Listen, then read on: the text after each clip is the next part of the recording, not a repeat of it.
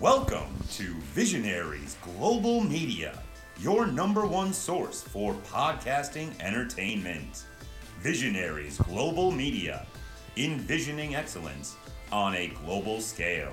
This is Band from Ringside. Tonight on the Band from Ringside podcast, we have a triple threat set up with Randy Orton, AJ Styles, and LA Knight for the number one contendership to Roman Reigns. Your Continental Classic finals, and we also have your World's End and your Wrestle Kingdom predictions. That and a whole bunch more tonight on the Band from Ringside podcast.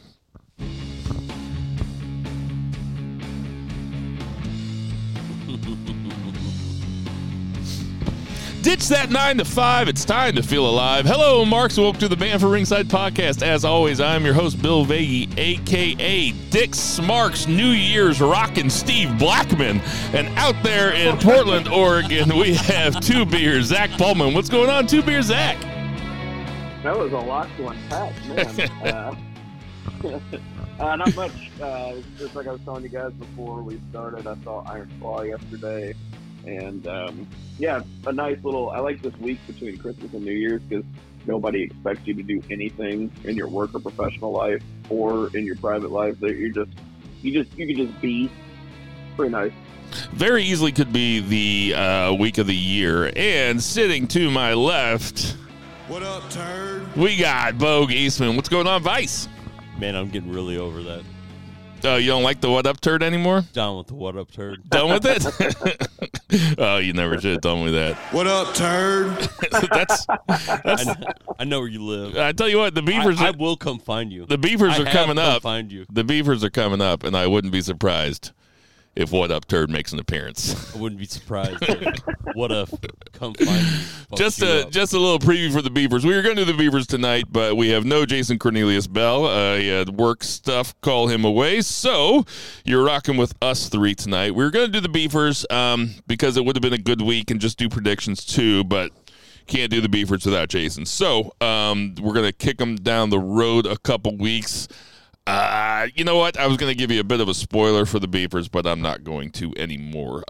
So we are coming at you from freezing cold St. Charles, Missouri. I hope everybody had a wonderful Christmas, a happy Hanukkah, a happy Kwanzaa, whatever you decide to celebrate. I hope that it was good. I hope that it was merry, and I hope that you didn't fight with your relatives too much. Let me make sure I didn't just screw something up here. Nope. Okay, I think we're good to go. So, without further ado, let's get to that 3 count. 1, 2, 3. Two Beer, kick it off. I'll just kick it off, do an AEW 1 count, which is not too common. But we're going to be doing predictions later, so we can kind of bookend the show here. But speaking of bookends, Rampage had a nice little bookend.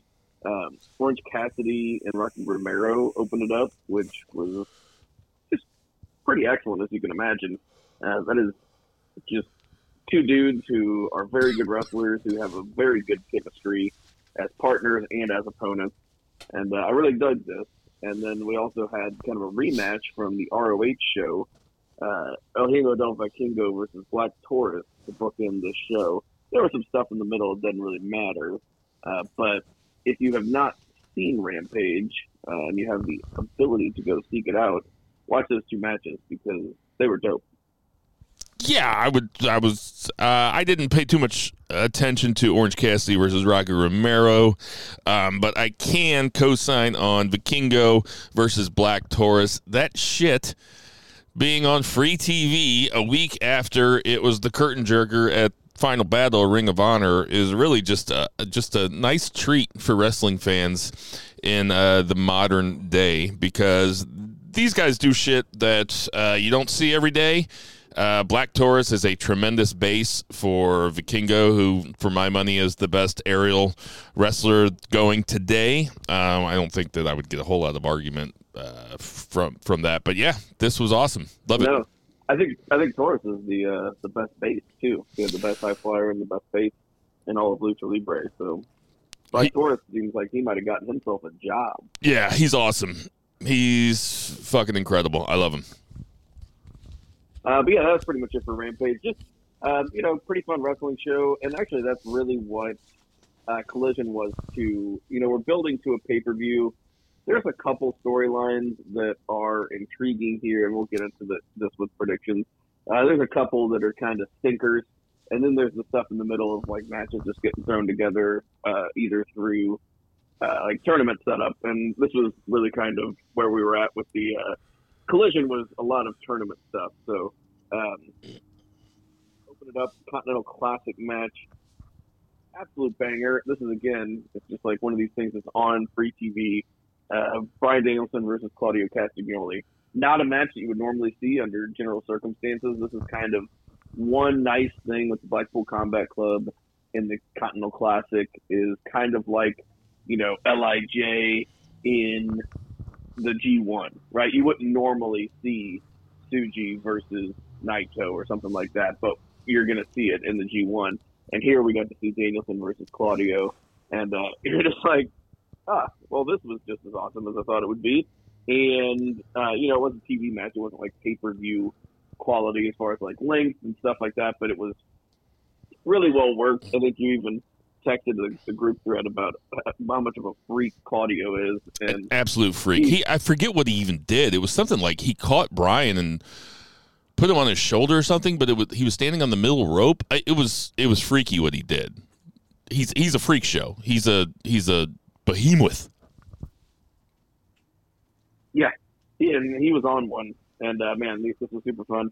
Bryan Danielson won. Not a huge surprise there either. Claudio's pretty well protected, but Bryan seems to put over young guys and guys that like need a push. But when it comes to top stars, he's usually winning, which makes sense. So it made sense for him to advance in this also. What's funny is that during the Christmas week, obviously, like some of the podcasts that I listen to on a weekly basis, took the week off. So the other day, I just went back and picked a random-ass band from Ringside just to see where we were at. It was we were leading up to WrestleMania where it was going to be Daniel Bryan versus Edge and Roman Reigns. And we were talking about Fastlane, the pay-per-view that came probably 3 weeks before WrestleMania, and we were like, I guess it's going to be a triple threat between Reigns and Edge and Daniel Bryan.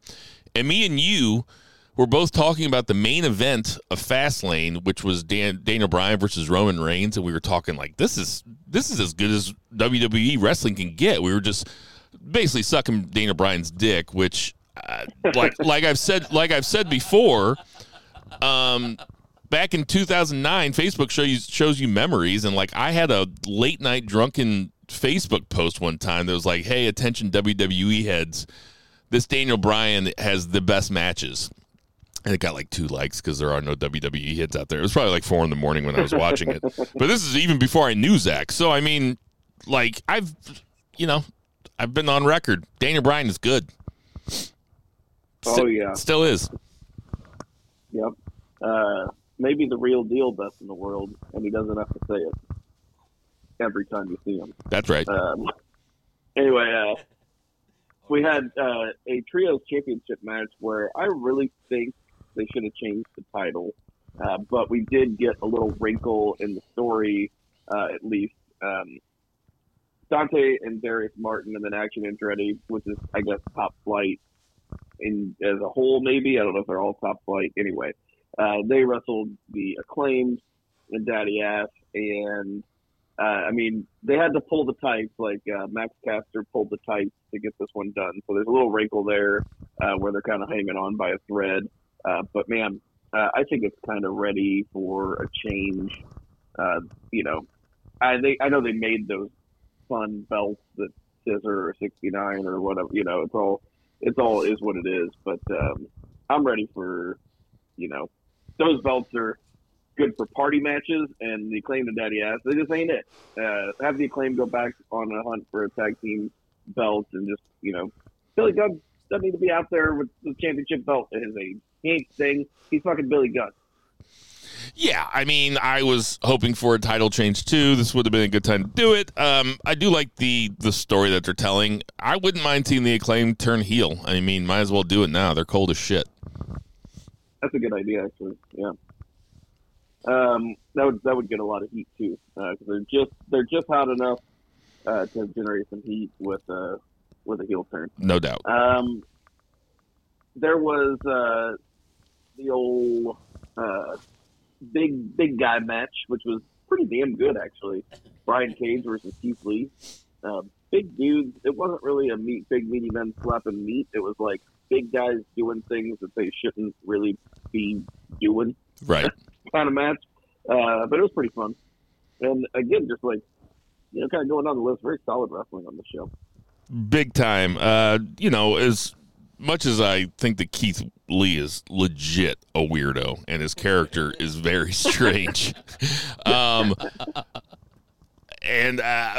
yeah, this match was really good. I'm on record as being a huge Brian Cage fan. I think that he is underrated and probably underused. Oh, beefers are coming up. I don't know, It's a beaver. Who knows? But yeah, this match was cool. Yeah, I think I wouldn't be surprised at anything that came out of Keith Lee's mouth. Like if you were just we're stuck in an elevator with him and he just talked about Garfield for an hour and a half, you'd be like, yeah, that's totally. Yeah, I can't believe they keep feeding him lasagna. I can believe that they keep feeding Keith Lee lasagna.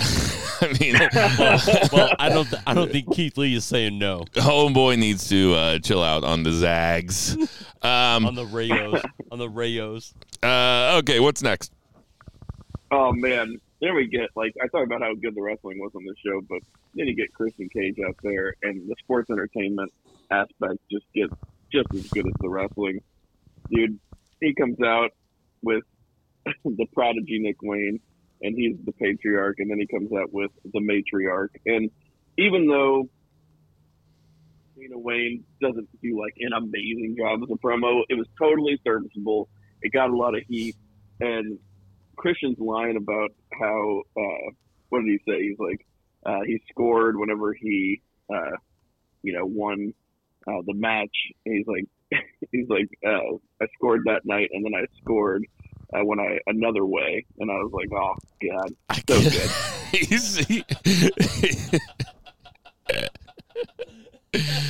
I mean, really, Christian Cage just doing absolute work, just a total pro, getting Nick Wayne over.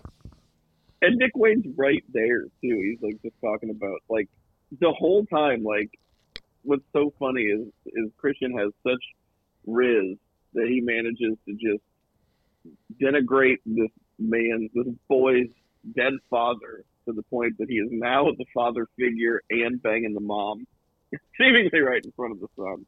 Yeah, I mean, what's he gonna do? He's a kid. Dude, he's got his hands behind his back. What a storyline. This shit is why I love wrestling. You can't do that in any other form of entertainment and make it work in the way that it works in pro wrestling. It is that's 100% true. Wrestling is the strangest thing in pop culture on the planet Earth. I stand by that. That's why I love it. And Christian, might get a couple beefers of his own. Oh, yeah. He's in line for a beefer. Who wants a Mother beefer? Wayne. This is the beefers.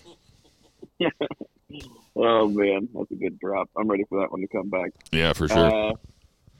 Then we had another Continental Classic match, Daniel Garcia versus Brody King. And this was good. I mean, these guys both did a fantastic job in the tournament.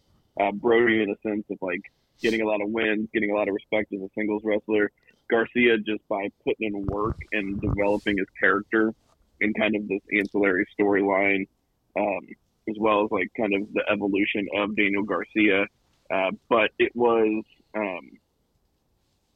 Garcia that actually won, which was another surprise. And I thought that was a nice little wrinkle to the whole thing. So, yeah, what do you guys think? Yeah, I wish they would have given us a few more upsets in the tournament. I mean, when you look at Swerve and Jay White and John Moxley, they all had 12 points out of a possible 15. That just means that they all beat up on each other, and that means that Briscoe and Lethal lost a lot. I would have liked to have seen a little bit more interplay, or just play with the points, but that's a total nitpick. They really did. Yeah. Try to protect people, like certain people in this tournament, and I think it's a totally a valid criticism. I think the tournament's been a great success because it has just been so good. Just tuning in every week, you know what kind of matches you're going to get. Like, this is good shit. But yeah, I think that's a valid criticism. You sound like Vince there. This is good shit. Good shit, pal. Except he was saying it. Except he was saying it when he saw Santina dressed up like a woman. That's good shit. Dude, it's so funny. So I was watching WrestleMania the first night today. Actually, the main event's on right now, just in the background. And I was watching that, for the Beefers. And you can still see his touches on some of this shit. And it's funny because that was a great show. But WWE is so much better than it was even 8 months ago. It's crazy without him. It's so much better. Anyway. That's another thing that happened when we were talking about that fast lane, which, like, by the way, I do not remember that pay-per-view at all. But, like, we were killing the pay-per-view, just absolutely killing the pay-per-view. And in fact, I think I admitted like halfway through the conversation, I was like, yeah, I didn't watch the first 5 matches. I was like, sorry. But you guys were killing the pay-per-view, and we were just killing Vince. We were like, this sucks because Vince always does this, X, Y, and Z. And yeah, it has been a remarkable year for wrestling. I'm not trying to push the Beavers too hard. I just had them on my mind because up until a couple days ago, we were going to do it, and I was like filling out all my Beaver stuff. So it is on the brain. But it has been a remarkable year in wrestling. If nothing else, that WWE is a completely viable, fun product, again, that's worth watching every week. And it's not like eating your broccoli anymore. Not at all. Yeah, I too have the Beefers on my mind and my mind on the Beefers. So, we don't even talk about the women's tag match. It was there. And then we had main event, which was another Continental Classic match. This time, Andrade El Idolo versus Eddie Kingston. And now that I am looking at it, I remember that I did not watch this match. I paused the stream, and then I never turned it back on.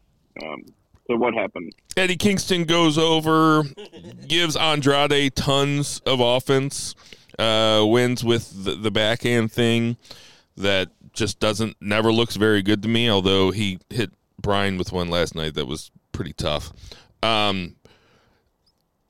Yeah, this was another stellar entry in the C2 matches that I'm going to keep calling it C2 until it sticks. But I've heard some guys in the company call it C2 in promos and stuff.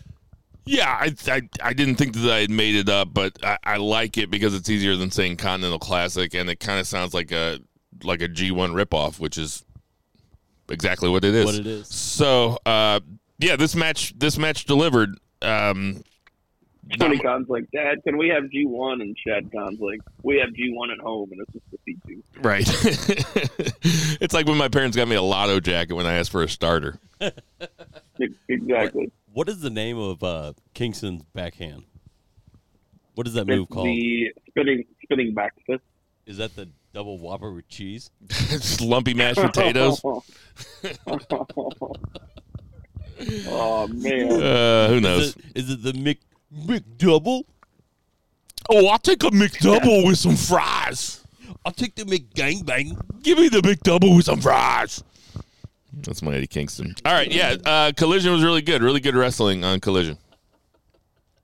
And I mean, Vikingo and Black Taurus. I mean, Rampage and Collision. Shit. I mean, there's so much fucking wrestling. So much good wrestling. Dynamite. It was New Year's Smash.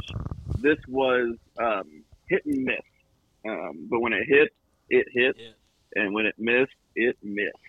So, but you know, it was a good show. It was a fun night. It opened up with a fantastic match that was unlike anything we've seen in the tournament so far.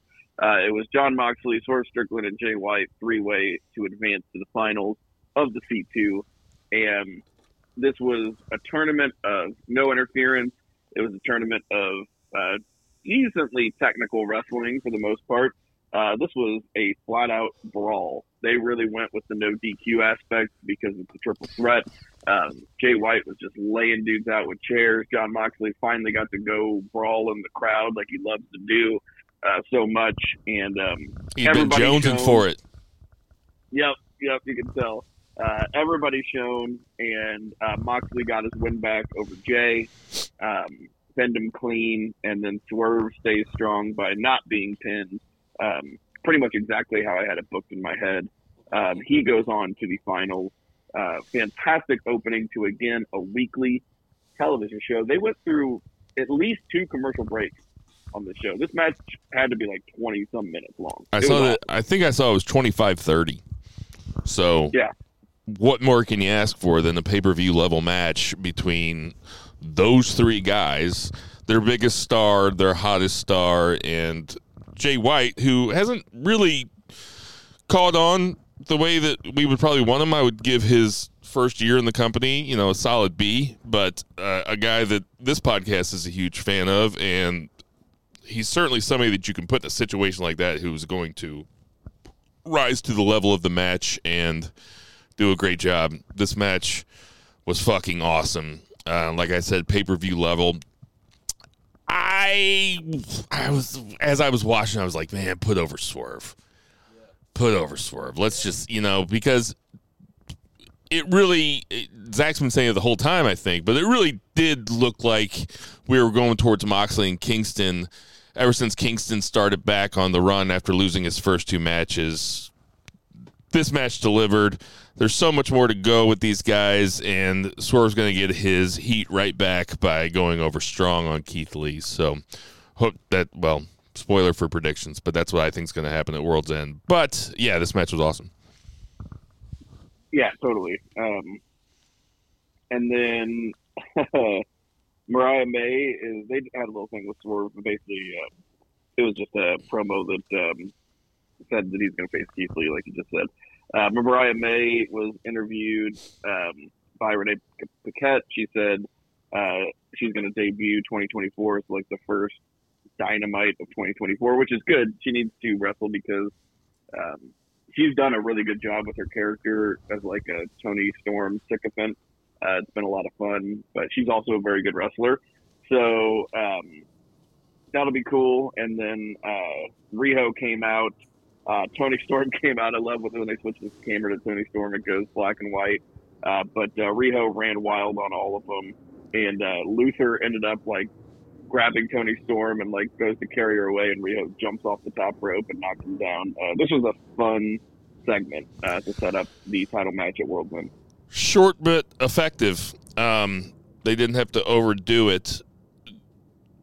This program has it seems kind of cobbled together, but it hasn't been a bad build at all. And I think that just shows how strong of a heel character Toni Storm is and how rootable. I probably shouldn't call women rootable. How easy it is to root for somebody like Rio as an underdog challenger to the champion. So, yeah, this was cool. 2 beers still in your jokes. I was down with this. So speak on the next part for a second. I'll be right back. I love Orange Cassidy's new gimmick of accepting challenges before people make them. He did it to Rocky Romero, and we had that banger match on Rampage, and now he just did it to Top Flight, the trio of Top Flight with Action Andretti. And Rocky afterwards says, yeah, he just did the same shit to me. But I'm into it. I think that's a fun gimmick. I can almost hear myself. I feel like Bill set the microphone down next to his headphones. And I'm just reverberating. No, he set it down and then walked away. So you're on your own right now. Because right on. I was sick. I just thought he said I was sick and was high and didn't watch a whole lot of wrestling. So you're flying solo. Goose. No worries. We will move on. What did he ask me? Old, I'm back. I was giving Nothing. you shit. He said you were ugly and you couldn't read good. Cut it out. All right. Go ahead, Zach. We had Miro challenging Andrade El Idolo at World's End. That'll be another match. So that could be pretty good.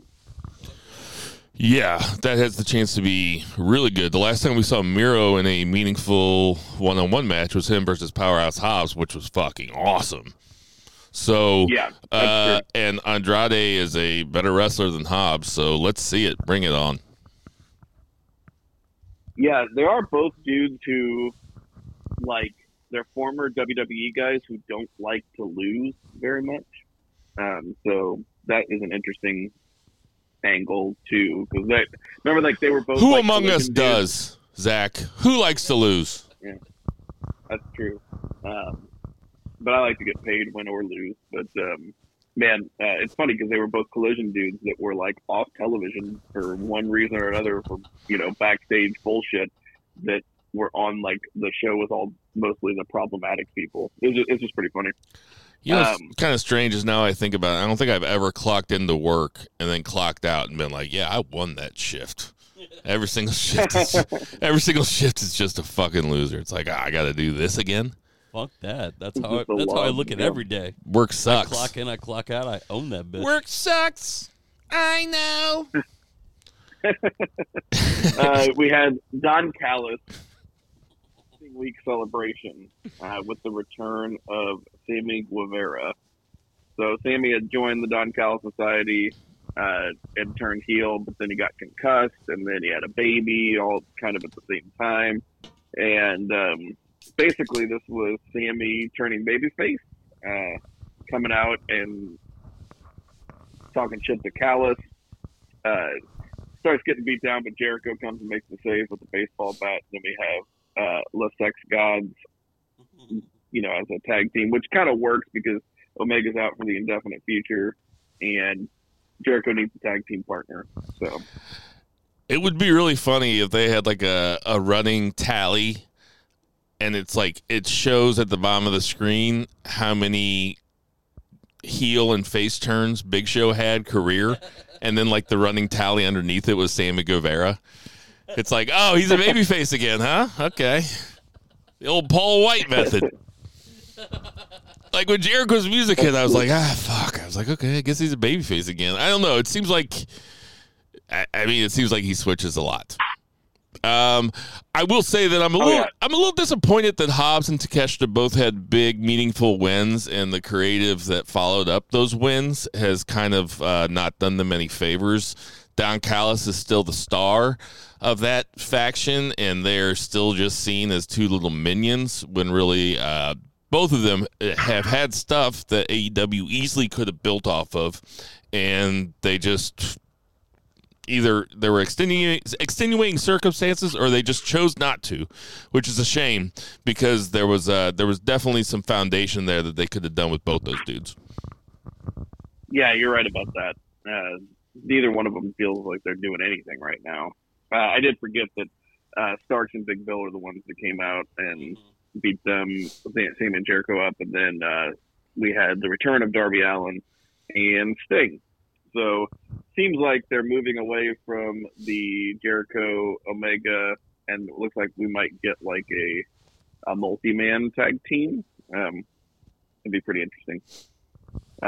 Be kind of cool if Sting and Darby won the belt, but I don't really want Starks and Big Bill to lose them either. So I'll tell you what, Don Callis kind of was stealing Christian's gimmick here, just straight up telling Sammy Guevara he's going to be a terrible dad.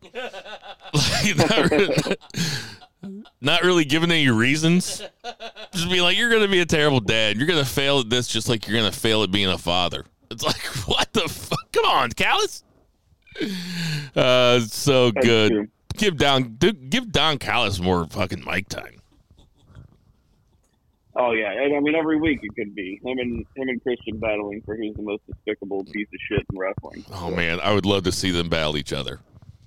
Both as heels. That'd be so good. Dude, him versus Paul Heyman, just going back and forth between The companies. No, That'd be but awesome. But right now, Callis versus Christian would be a really funny thing. Oh my God, we'd be laughing every night and flinching. Like Roderick Strong is out there saying Max is the devil, and dude, at this point, Roderick Strong is just like that kid who like farted on the bus, and he's yelling that somebody else farted just to cover it up. He seems like he's definitely the devil.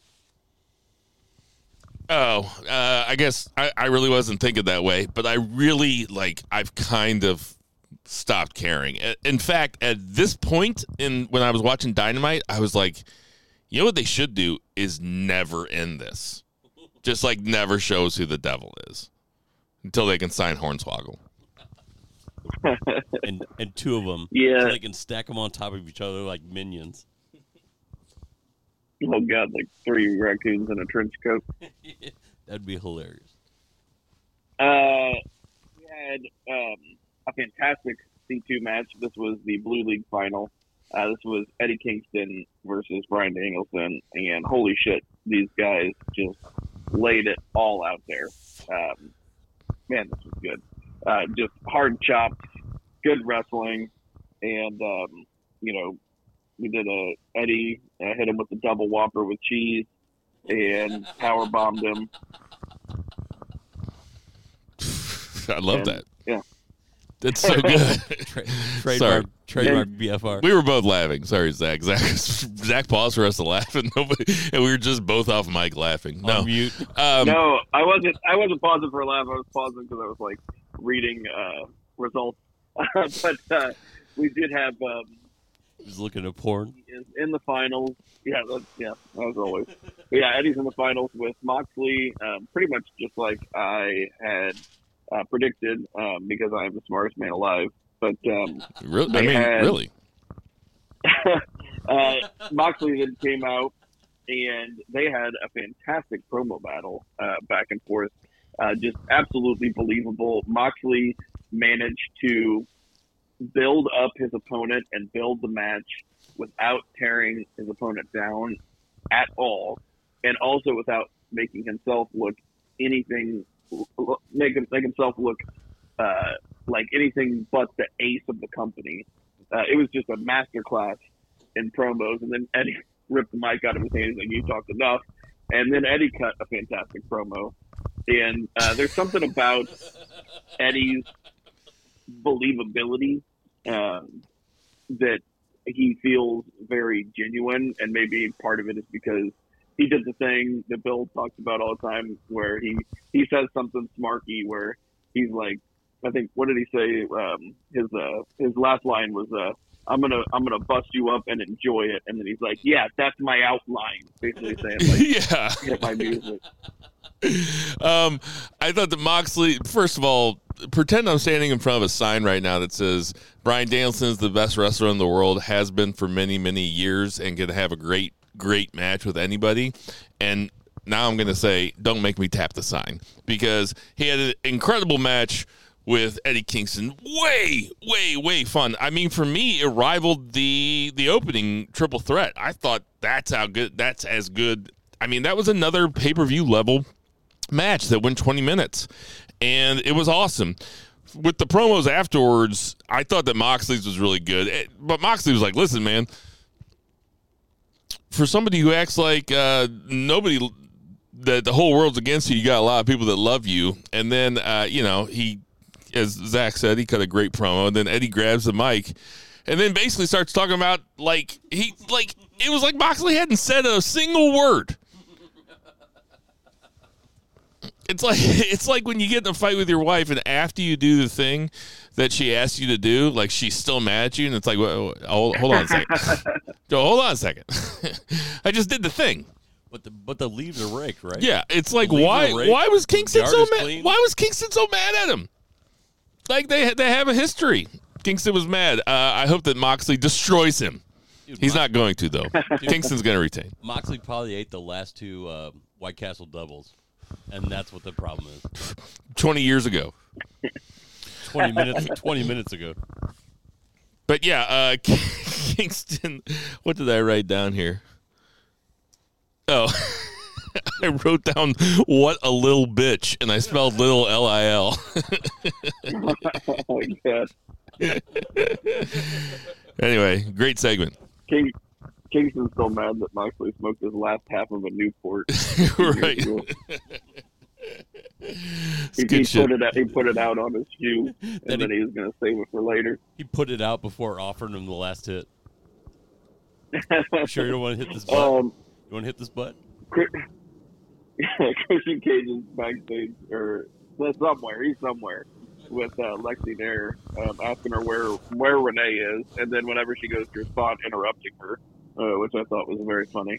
And then Adam Copeland, or Edge, comes in and just completely destroys him. So, as someone with such a heated blood feud should, like, there shouldn't be a backstage sit down. Like, they're getting ready to fight. This was perfectly done. Let Christian do what Christian does, and then have Edge really sell the ferocity of the match. I'm looking forward to this match quite a bit. I think it's going to be awesome, and I can't wait to see what the angle is, because there's going to be an angle. Yeah. Be a good match. Chris Statlander and Sky Blue had a pretty nice little match, and Tinder Mahal posted in our group chat and said that they returned Sky Blue into Rhea Ripley, and I was like, oh, I don't know. And then I watched this week, and then she has metal music that she's coming out to, and I was like, oh, okay, yeah, maybe. So yeah, that seems pretty accurate. They're like, hey, it's working over there. Yeah, Sky Blue goes over.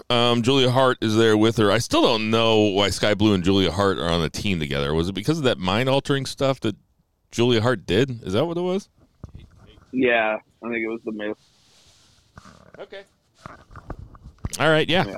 Cool. Sky Blue goes over. What do you guys think about the old Ruby Soho Cool Ange angle you got going on? I mean, is it just that they like each other?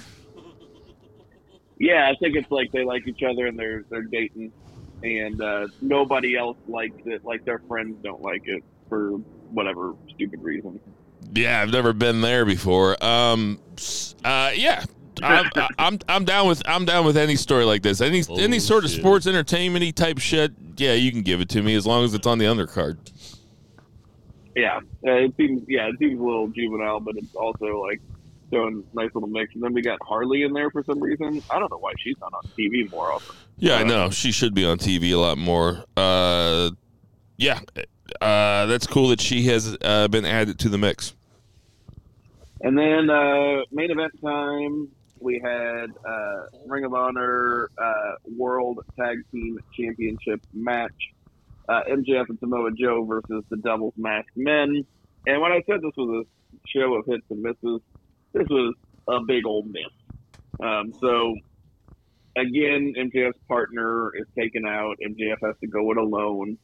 But unlike every time that he's done this, he is beaten, but he's also beaten by people we don't know who they are, and that has no heat. And now they have the ROH tag titles, and we don't even know who they are. There was no payoff here except the title change. But then the after-match angle was good, because Samoa Joe got a lot of heat, because apparently he's been in on this thing since the start. And he smashes him with a chair, much like Seth Rollins did to Dean Ambrose so long ago. Just smashes him in the back with the chair and leaves him, pretty banged up, and gives him the muscle buster. And Joe was already a monster going into this, and MJF's kind of coming in as an underdog, beaten up as the world champion. So pretty classic babyface heel psychology. Pretty good. Joe also is one of those guys that is just so fucking cool that even when he's a heel, he has a hard time getting heat because people just like him so much because he's fucking awesome. So him doing this was a good way to get heat going into this weekend. This Devil's Masked Men thing, I can't believe they even did a match, let alone change titles. Who do you make the check out to? Who does it say on ROH's website that the tag team champions are? Yeah, it's like It's like I saw somebody describe it as like we have vacant at home, and it's like vacant, but Right. like, it's just like an actual person. But yeah, Joe being in on it felt like they were giving us a development to the story, but they actually weren't paying off the story, and it's kind of like that's a half measure. So I guess that's okay. I wasn't the biggest fan of it. Joe sold it, of course, because Joe's good. MJF sold it. This has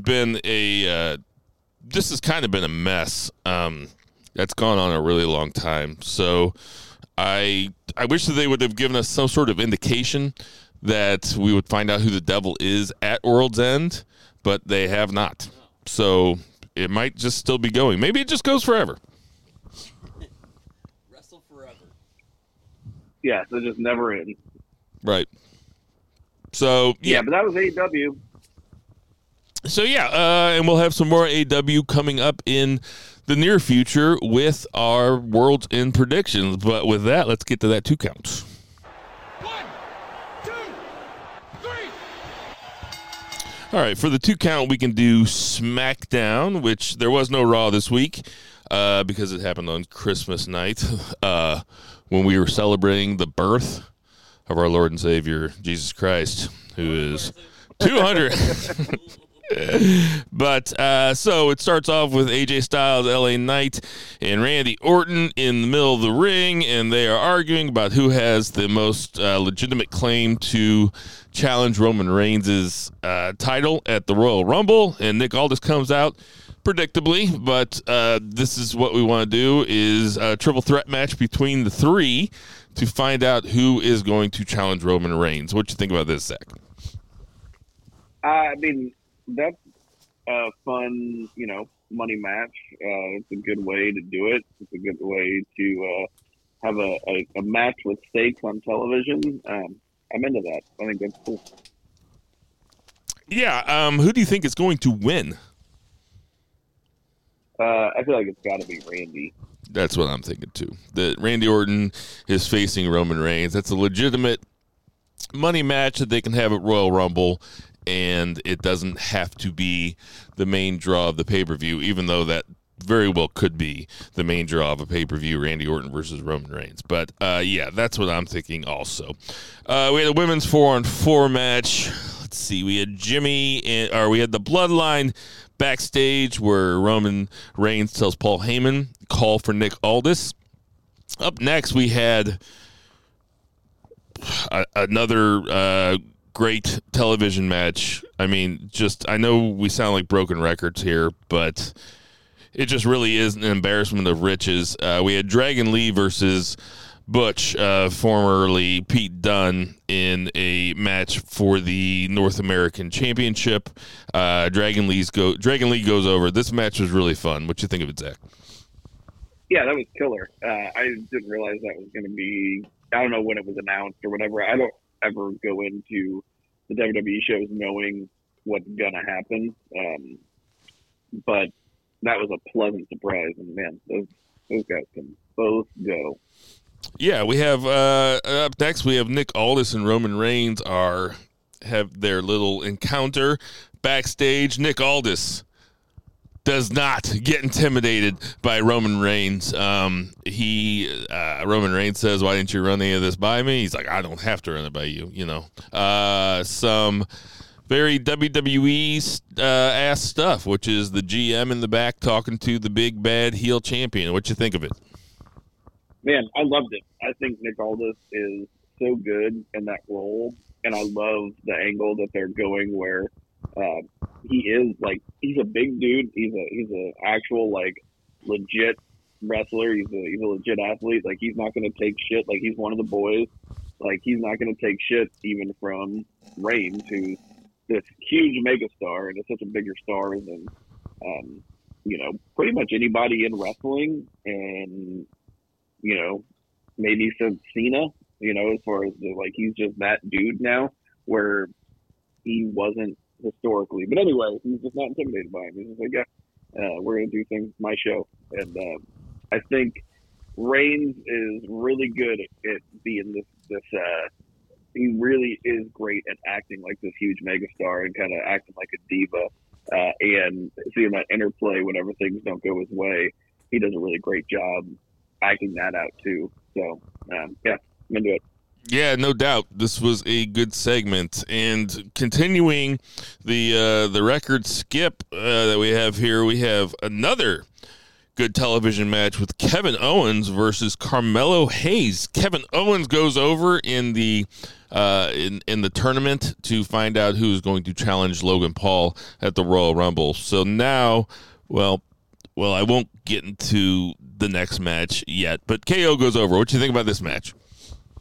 Yeah, it was really good. This is a really good show, and hard to root for. I like both these guys a lot, and I think the crowd liked both these guys a lot. So it was kind of a full-on babyface match. But this was kind of Kevin Owens' tournament to lose, and Carmelo Hayes was there to shine in defeat, and he certainly did that. I could see Carmelo being in the Rumble for sure. Yeah, definitely. And I hope that we do see it. That would be a fun surprise entrant. I hope that if we do see it, they don't announce it ahead of time. But, yeah, like you said, KO's tournament to lose. Logan Paul cuts a promo afterwards, but he says that KO is the type of guy that doesn't take his shirt off in the pool, which I thought was really, really funny. Up next, we have AJ Styles backstage with the OC. AJ Styles acts like he doesn't want anything to do with them, so I guess that's a story that they'll tell going forward. Kind of forgot the OC was around, so yeah, not much to say here except that looks like AJ is going his own way. What do you think, Zach? I mean, Gallows and Anderson are just happy to be collecting a check and not having to wrestle. They're like, they only do stuff with him whenever AJ is on TV. Like, they are not hurt or anything. It's just AJ wasn't around. And, I mean, they're fucking carny till the end. They're like, yeah, that's fine. We don't have to travel. We can just sit home, collect the check. They're good. Yeah. Up next, we have the other semifinals to the Logan Paul sweepstakes. We have Bobby Lashley versus Santos Escobar. Santos Escobar ends up going over after he gets saved by your boys, Angel Garza and Humberto Carrillo, the Los Lotharios. Happy to see them called up.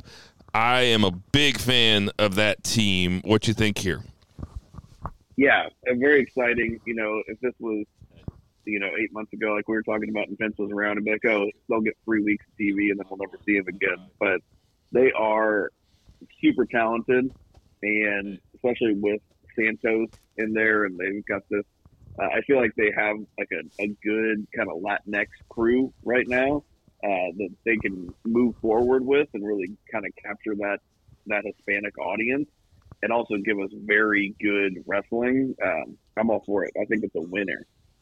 Yeah, there's if you include Joaquin Wilde and the other guy, I mean, I know that they haven't gone with Santos as he's turned to the heel side, but I mean, they're still around too. So they are well represented, those Latino wrestlers on WWE main roster right now. And Los Lotharios they're cool as fuck. So this was cool. And then so it's going to be Santos versus KO in the finals. I think that we'd both be picking KO. Is that right?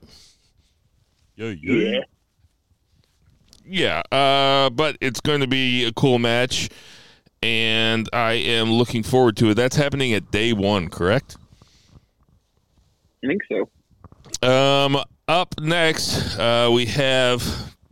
So I wrote done. So we have Butch backstage with Pretty Deadly. He starts fighting them. Nick Aldis tells Butch to grab a partner, and he can face and they can face Pretty Deadly at WWE Day 1. So, who do you think that Pete Dunne is going to pick? Butch. I mean, he has a partner. Or he had a partner. I guess are him and what's his name split up now? Ridge. Yeah. Well, Ridge had a big angle on NXT recently, and they've said that he's going to be on NXT next week also. So Hard but I mean, there's guys that are on, like Dragon Lee and those guys. They're all on both shows. Yeah, So I mean that is true. It doesn't seem like that backstage setup would lead to him picking Ridge Holland, though.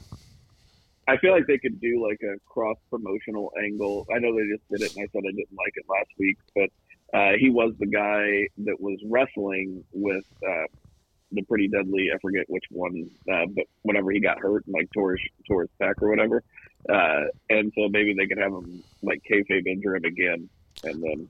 I think it would be cool if Butch chose Tyler Bate, and we had Butch. Oh my God! How great would that be? Butch and Tyler Bate as a tag team on the main roster, I think would be super sick. Oh, that would be so much Holy fun. shit! So much fun. Yeah. Then we have Logan Paul cut his vignette about Santos Escobar and Kevin Owens. I already said the best line. Logan Paul. It was a really good little vignette. He is hilarious. Yeah, it was very good. And what's funny is I'm also that guy. But what you can do now that's very handy is I wear rash guards, which are SPF, and there's like a total reason to wear it in the pool besides the fact that I'm fat. I don't have to put sunscreen on. I didn't realize that struck such a nerve with you. No, I just think it's funny because doesn't feel that way. I felt seen. I'm not mad about it. I laughed as hard as anybody. I feel seen. We have AJ Styles versus Solo Sikoa. It all breaks down. I don't even know if a winner was declared, but SmackDown goes off the air with AJ Styles, AJ Styles, Randy Orton, and LA Knight just kind of shoving each other in the ring. Not much to say about this. AJ Styles and Solo, of course, can go together. I wish that there's something left in the tank if they want to revisit it in the future, though. No, this is like a really good episode of television, and then they announced that main event, and I was like, well, this is all leading up to like nothing. So I knew that we weren't going to get a finish. Like, right. They're not going to beat AJ, and they're not going to beat Solo. So it was just that part was kind of very WWE. That's one thing that AEW doesn't really do is when they give matches, we get finishes. Right. 99% of the time. So I do like that. But, I knew what was happening going in, so I wasn't mad about it. Right. All right. That is our WWE recap. Let's get to that 3 count. 1, 2, 3. 3 beer. What's the 3 count? All right. We have Wrestle Kingdom, which is, for the uninitiated, the WrestleMania of New Japan, and it is a fantastic way to kick off a new year. It is always January 4th. It is always at the Tokyo Dome.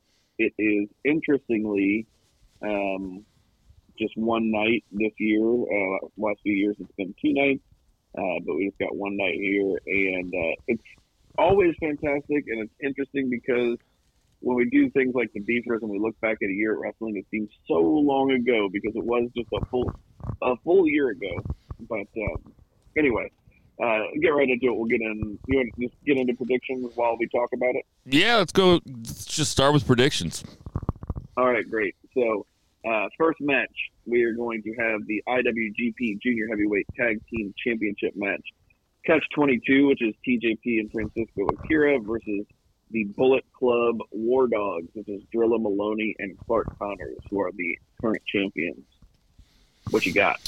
So, the War Dogs, I'm happy to see Driller Maloney and Clark Connors in this kind of position. I'm happy to see them get a Wrestle Kingdom match on a single night. I'm guessing that this is the curtain jerker? Yeah.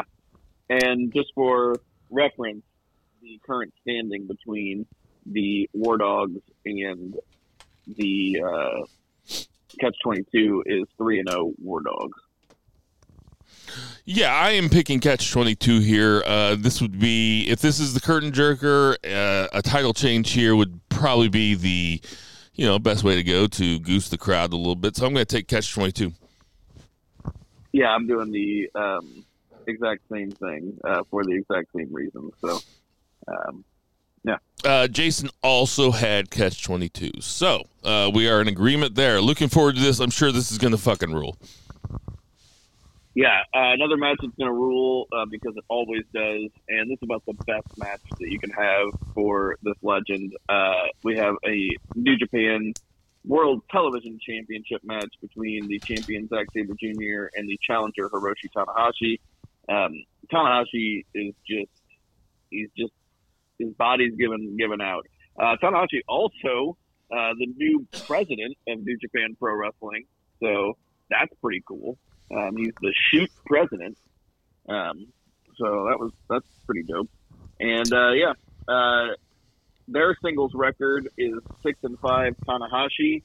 I have a feeling Zach is evening up the score here with this one.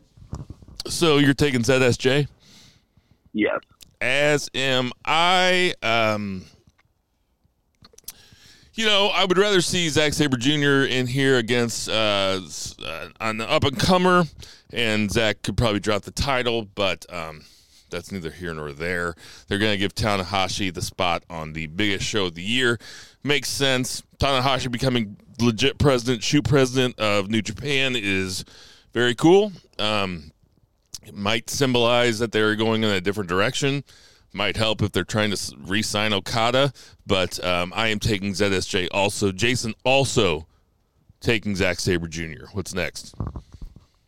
Next we have Yota Tsuji versus Yuya Uemura, and I mean, very cool to see these guys having a match together at Wrestle Kingdom. This has an opportunity. I don't want to say show stealer because there's some really excellent matches on here, but it's a dark horse for like a very excellent match. These guys were both young lions at the same time.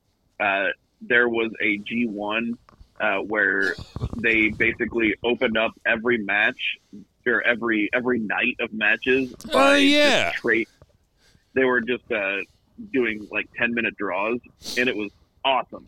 I watched every single one of them. I freaking loved it. And then they were just trading wins back and forth. They would just go back, forth. Right now, these guys, their New Japan singles record against each other is 15, 10, and 22. They have had 47 matches against each other. This is match 48, and it's at Wrestle Kingdom, and they're both still rookies in their wrestling careers. That said, it would be cool to have Uemura get like a kind of a surprising win here, but I think this is all Yota Tsuji for sure. Yeah, I think it's Yota Tsuji also. Did you say that they have 22 draws? 22 draws, yeah. Is that because they were in those matches that were like 5-minute matches? No, they were 10-minute matches, 10-minute draws. 10-minute draws, huh? That is wild. Have you heard about this thing that WWE might do that's called WWE Speed? Where it's like, I think the time limit is 5 minutes. And like they're trying. I think it's 5 minutes, and they're counting like points for like pinfalls and stuff. It's like a 5-minute Iron Man match, it's like kind of a thing. I gotta say, kind of into that. That sounds cool. That sounds like a cool little. Different. Yeah, it's something different, and it doesn't. I didn't roll my eyes at it when I first heard it. Not at all. And one of my favorite parts of Stardom is that high-speed title. And those are not 5-minute matches. And I don't even think they're necessarily time limit any different than the other ones. Maybe a little bit shorter, but certainly than like the red belt or whatever. But they're just high-speed in the sense like it's almost like they're cruiserweights, but they're going to go fast. But I think that's a cool thing. Like, I'm all for innovation in pro wrestling, and that sounds pretty neat.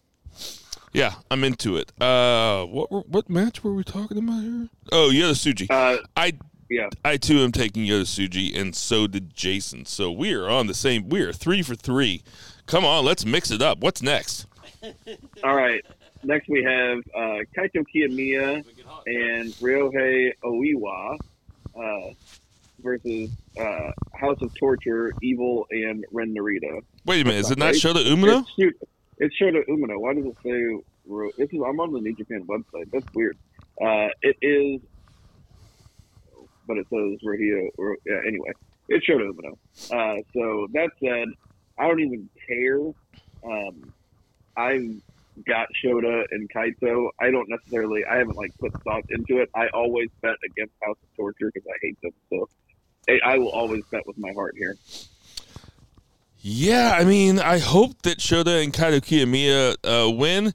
Kaito Kiyomiya, for being a guy that's in Noah technically and not in New Japan, getting a G1 slot and then getting a match on the Wrestle Kingdom card, really with nothing at stake, kind of seems to me like it's in the cards that he is going to sign with New Japan.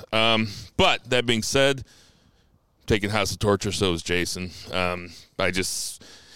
Rin Narita being in House of Torture is a big disappointment. I think that we talked about it sometime, but they like House of Torture. I see House of Torture going on. So does Jason. Hey, we're changing it up. Then we have a never open weight championship match. Shingo Takagi challenging Hamatonga. Their current singles record is 1-0-1, with Takagi having 1 win and they have 1 draw. So, you want to go first? Yeah, I'll go first. Wish this match wasn't Tamatonga. I wish it was Shingo versus somebody else. It's a little bit more exciting. But again, there's only one night of Wrestle Kingdom, so they're giving their veteran stars matches, a lot of them. But I am taking Shingo. I really hope that Shingo wins. Jason also took Shingo. Yeah, I really hope so too. And actually, Shingo is the champion. I'm sorry, it's not Tamatonga. I don't know what I was thinking. So yeah. Anyway, yes, I absolutely want Shingo to win. I will rarely bet against Shingo, but with my heart with that guy, love him. Jason taking Shingo also. All right, so now we have the IWGP and New Japan Strong Openweight Tag Team Championship double title match. So this is Bishamon versus Guerrillas of Destiny. They are currently 1-1. So this is we've got on one side, champions on both sides here, but I guess winners take all, and they'll be unifying. Seems like they're getting rid of all the strong titles, or at least unifying them into other things. I will go first here. Bishamon, probably Japanese Tag Team of the Year. I mean, it makes sense. They also won the World Tag League. That said, I think Hikuleo and Phantasmo make a pretty good team. And I think, be a nice little change of pace to give them a run. So let's give them a run. Jason took Bishamon. Zach is taking Guerrillas of Destiny. I'm the tiebreaker, and I just got to say this. We are the G.O.D., and we came to rock the spot like Iron Man style. I want to keep going. They be the illest MCs in the world today. Ooh doo doo doo doo doo. Kappa Raekwon and the Aussie A. So listen to it clear and put the box right near your ear. Light your blunts and down your beers, 'cause you can never fuck with Wu-Tang Killer Bees. Burn it. Anyway, I'm taking Guerrillas of Destiny. You are BFR Nation. You are welcome. I'm taking like Zach said, ELP and Hikuleo are kind of a fun team. So let's switch it up. Bishamon definitely had a great run, 2 runs with the tag team belts, but let's switch it up. I'm taking GOD. So I'm taking both tag belts with title changes. Yeah, me too. All right, then we have, which is gonna be this is a match that we've seen many times, and we know it's awesome. It's no surprise that these guys are gonna just put on a hell of a performance. We have IWGP Junior Heavyweight Champion Hiromu Takahashi defending against Despy. Their current singles record stands at 3 wins, 3 losses, and 1 draw. So they're pretty much tied up across the board. So what say you? I think Takahashi is going to retain. Yeah, I'm taking Hiromu to retain also. Jason, switching up with us again, is taking El Desperado. I'm not sure these guys have ever had a match in front of a cheering crowd. I think that the bulk of their rivalry was during clap crowds. I think these guys are going to cut it loose. Very much looking forward to this. Hiromu is a must-watch. Every single match he has is fucking awesome. Really looking forward to this. Maybe the match that I'm looking forward to the most? I don't know, except for maybe Danielson and Okada. But, yeah, I am taking Hiromu. Jason took Desperado. Oh, yeah. This is good. We're getting it mixed up. All right. IWGP Global Championship. So this is a brand new title. Will Ospreay versus Jon Moxley versus David Finlay. This one is very interesting.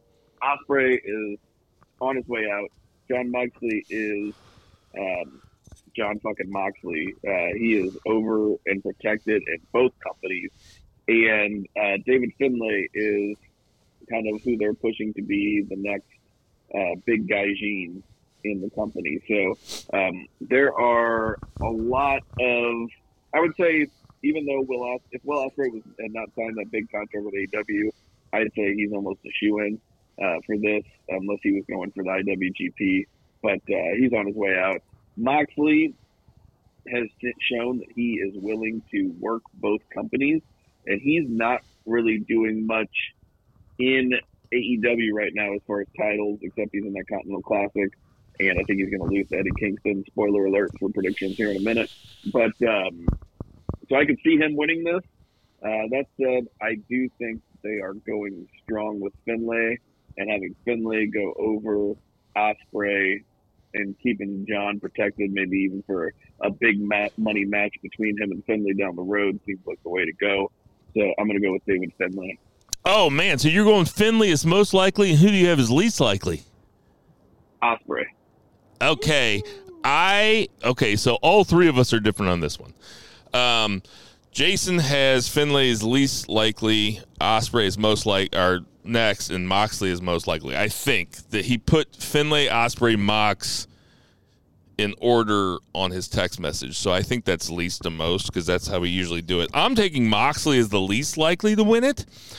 And I don't see him being involved in the finish either, which now that I'm thinking about it might not make any sense. I'm picking Finlay to win. I'm picking Ospreay as second most likely just because he can have 1 foot in and 1 foot out, I guess. I'm taking Moxley as least likely. So we're all three different on that one. Woo. That's fun. Yeah, that is fun. Happy to be here. What's next? I'll be right back. All right. Next is the repeat of the dream match that was kind of stolen from us by Bryan Danielson's broken arm at Forbidden Door. But we have arguably the real main event of this Wrestle Kingdom. I think Okada's even gotten pretty lippy and said, let's let the fans decide who's going to be the main event because he knows that Sonata's cold. And he knows that he's the shit. And these guys, it's Kazuchika Okada versus Bryan Danielson. The singles record currently stands 1-0 Danielson. Even though Danielson broke his arm, he still tapped Okada out. Okada doesn't lose that often. He certainly does not tap. He had not tapped in years. So I think this is the moment where Okada gets his win back. And this is likely going to be match of the night, potential match of the year, and it's only going to be January 4th. So, yeah, fingers crossed that nothing happens like last time where they had to alter their plan due to injury, but we're all in agreement on this one. We all have Okada getting his win back against Bryan Danielson. Definitely can't wait for this match.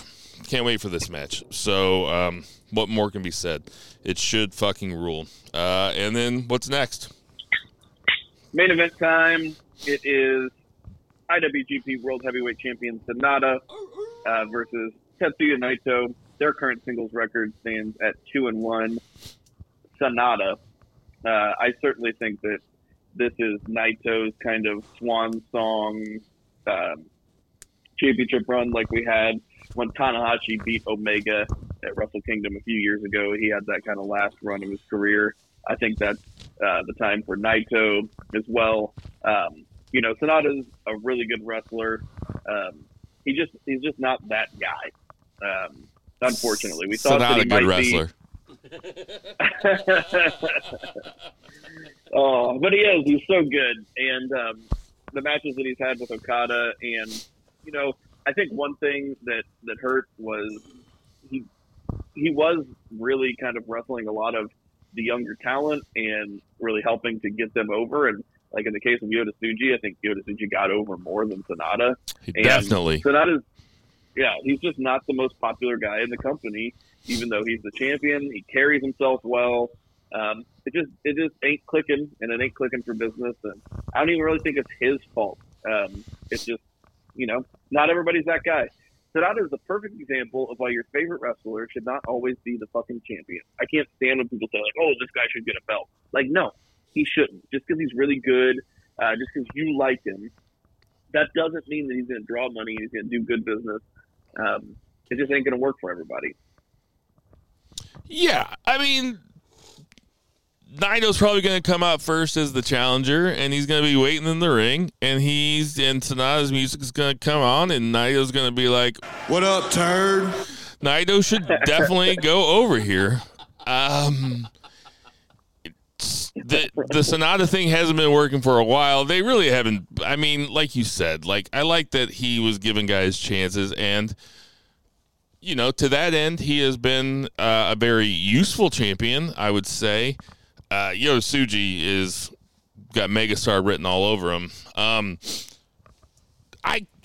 they first put the belt on him, I was like, oh, that's cool. That's different. Didn't see that coming. But I'm with you. It's not like I was ever craving for Sonata to get a shot with the title. I mean, it just doesn't make any sense. He's just not like... He's not that. I mean, there are guys in that company that have mega wattage, and he's not one of them. So, Naito is a guy with mega wattage, and I think that Naito goes over here. I was thinking about this. There's a lot of NXT darlings and even NXT darlings that were really good NXT champions that would not be good WWE or AEW world champions. And Sonata is a perfect example of that. It's the big fish in a small pond, kind of syndrome. I'm thinking of Andrade, Malachi Black. They just ain't AEW World Championship level, right? Even right. Think about the greatest NXT World Champions, Gargano and Ciampa. They ain't WWE Championship material in comparison to some of the stars there, I don't know if I necessarily agree with that when talking about Gargano. You could build a smaller company around him. I just don't know. I don't know. Sami Zayn could have been, but yeah, I don't know. I was just thinking about that. Maybe I'm just getting cynical in my old age. Well, the thing is, nobody can be champion while Roman Reigns is around. Yeah, I just think of stardom the AEW or the WWE has right now with Cody and even Brock and those guys and the part timers and it's Rollins and it's just a lot. They haven't really gotten an opportunity to shine like that either, so I could be being unfair. But when I think about, I think I was just kind of comparing Sonata. I'm like, Sonata would have been amazing in NXT, but he just ain't it, on a bigger stage. Right. Okay, so that's Wrestle Kingdom. That will be showing very, very early in the morning next Thursday. So. Oh, so when we do the pod, man, I don't even know if I'll have gotten a chance to watch it by then. Yeah, I know. It kind of sucks, but we kind of have to do the analysis. The people come to us for analysis. Give them what they want. We got to give them what they want. What they need us for. We're journalists. That's going to do it for our 3 count. I'm like training a guy, so I can't even like really do a 6-day. So, well, anyway. Yeah. Well, we'll talk about it. We'll get it done. That's going to do it for our 3 count. 1, 2, 3. This is banned from Ringside. Oh, Zach's not going to be able to watch Wrestle Kingdom before the podcast next week? Unprofessional bullshit. So, let's play some music for this one. It's the wrong fucking music. That's what I get. All right, so we have World's End, which is this Saturday. It is a 9-match card. So, let's kick it off with Hook versus Wheeler Yuta for the FTW Championship. FTW rules. Who you got, Zach? I'm going to go with Hook just because what else is he going to do besides be the FTW champion? And Yuta is also the Pure champion, so it's not under Pure rules, so he can't lose his title. So they're just both champions with different rules. I don't even know what FTW rules are, but I'm going to go with Hook. I think FTW rules are you have to go to Taz's house and just start eating out of his pantry. You just gotta you guys gotta smoke a cigar and you gotta eat 3 pounds of salami with no water. and two plain Pop-Tarts. What did you say? Smoke a cigar and eat 3 pounds of salami with no water.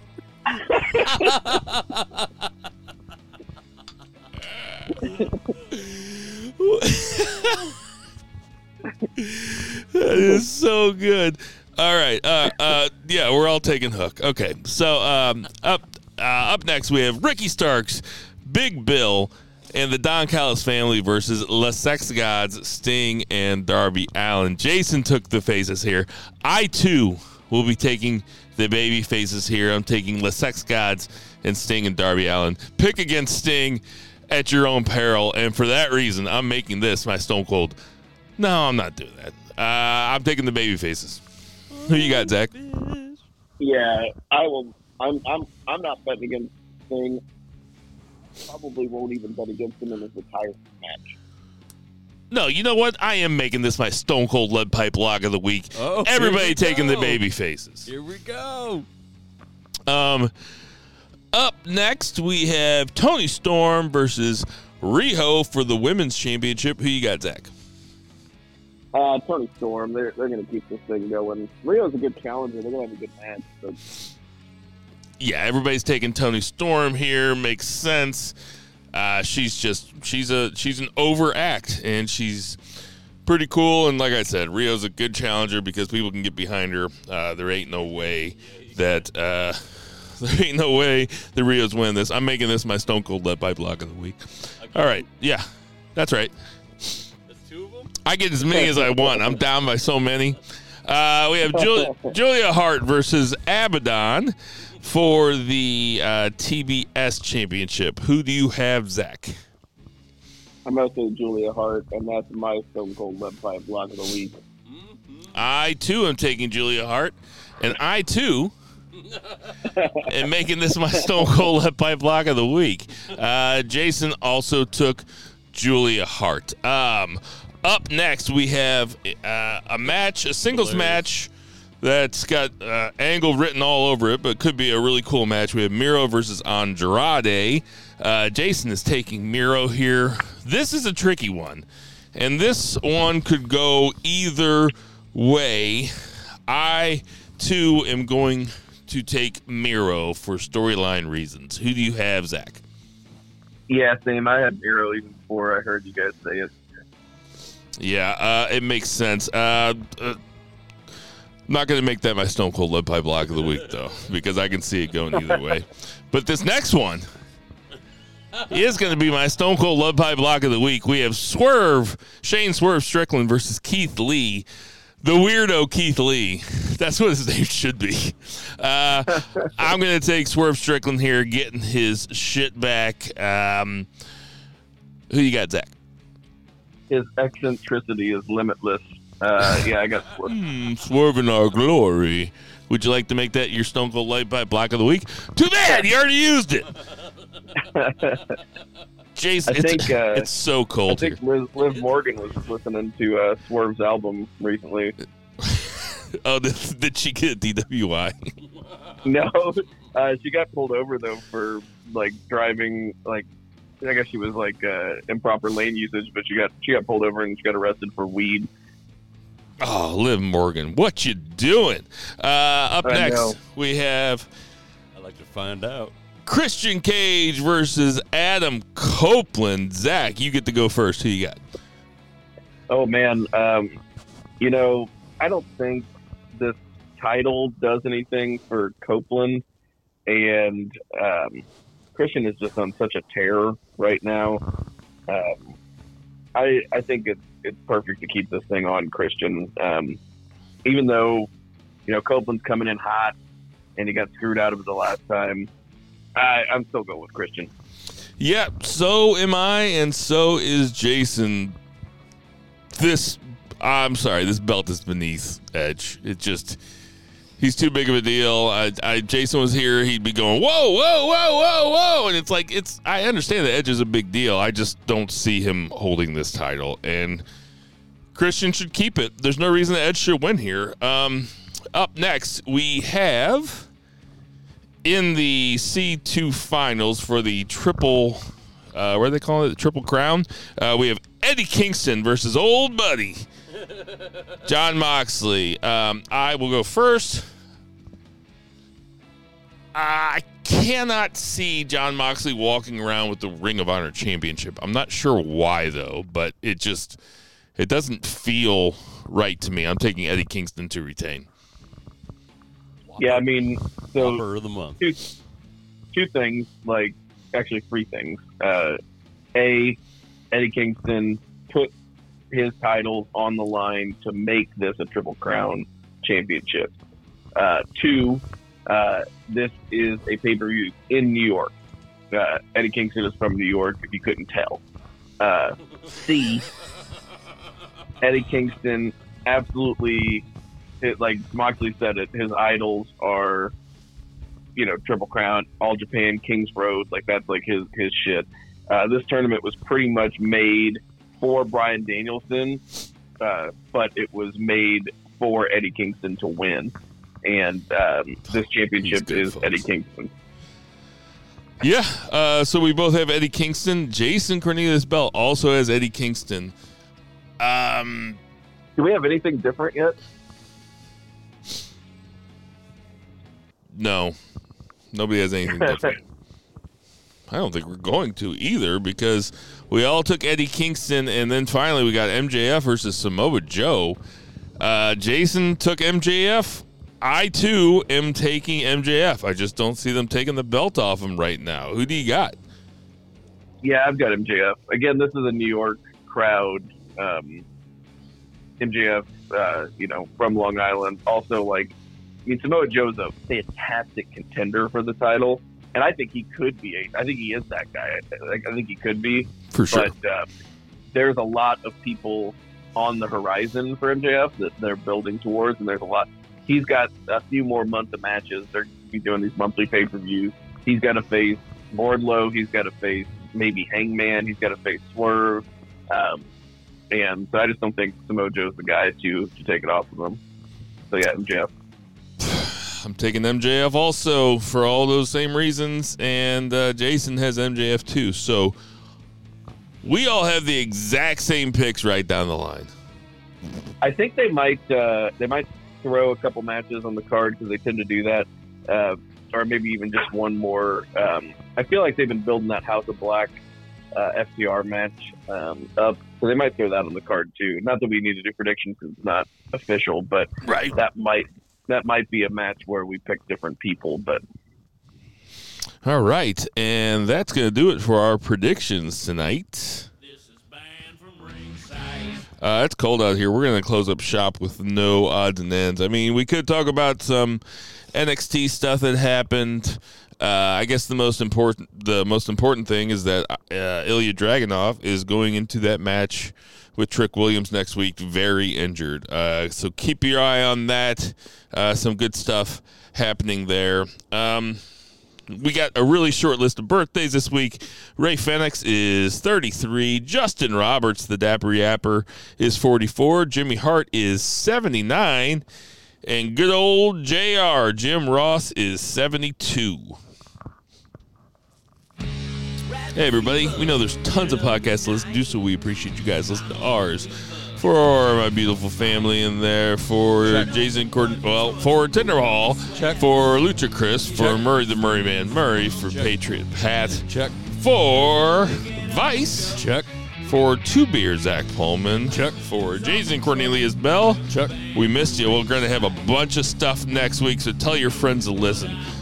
Black Lives Matter. Support your local weed dealers. Support your local restaurants. Have a happy new year, and never, ever forget to boo the heels. Boo!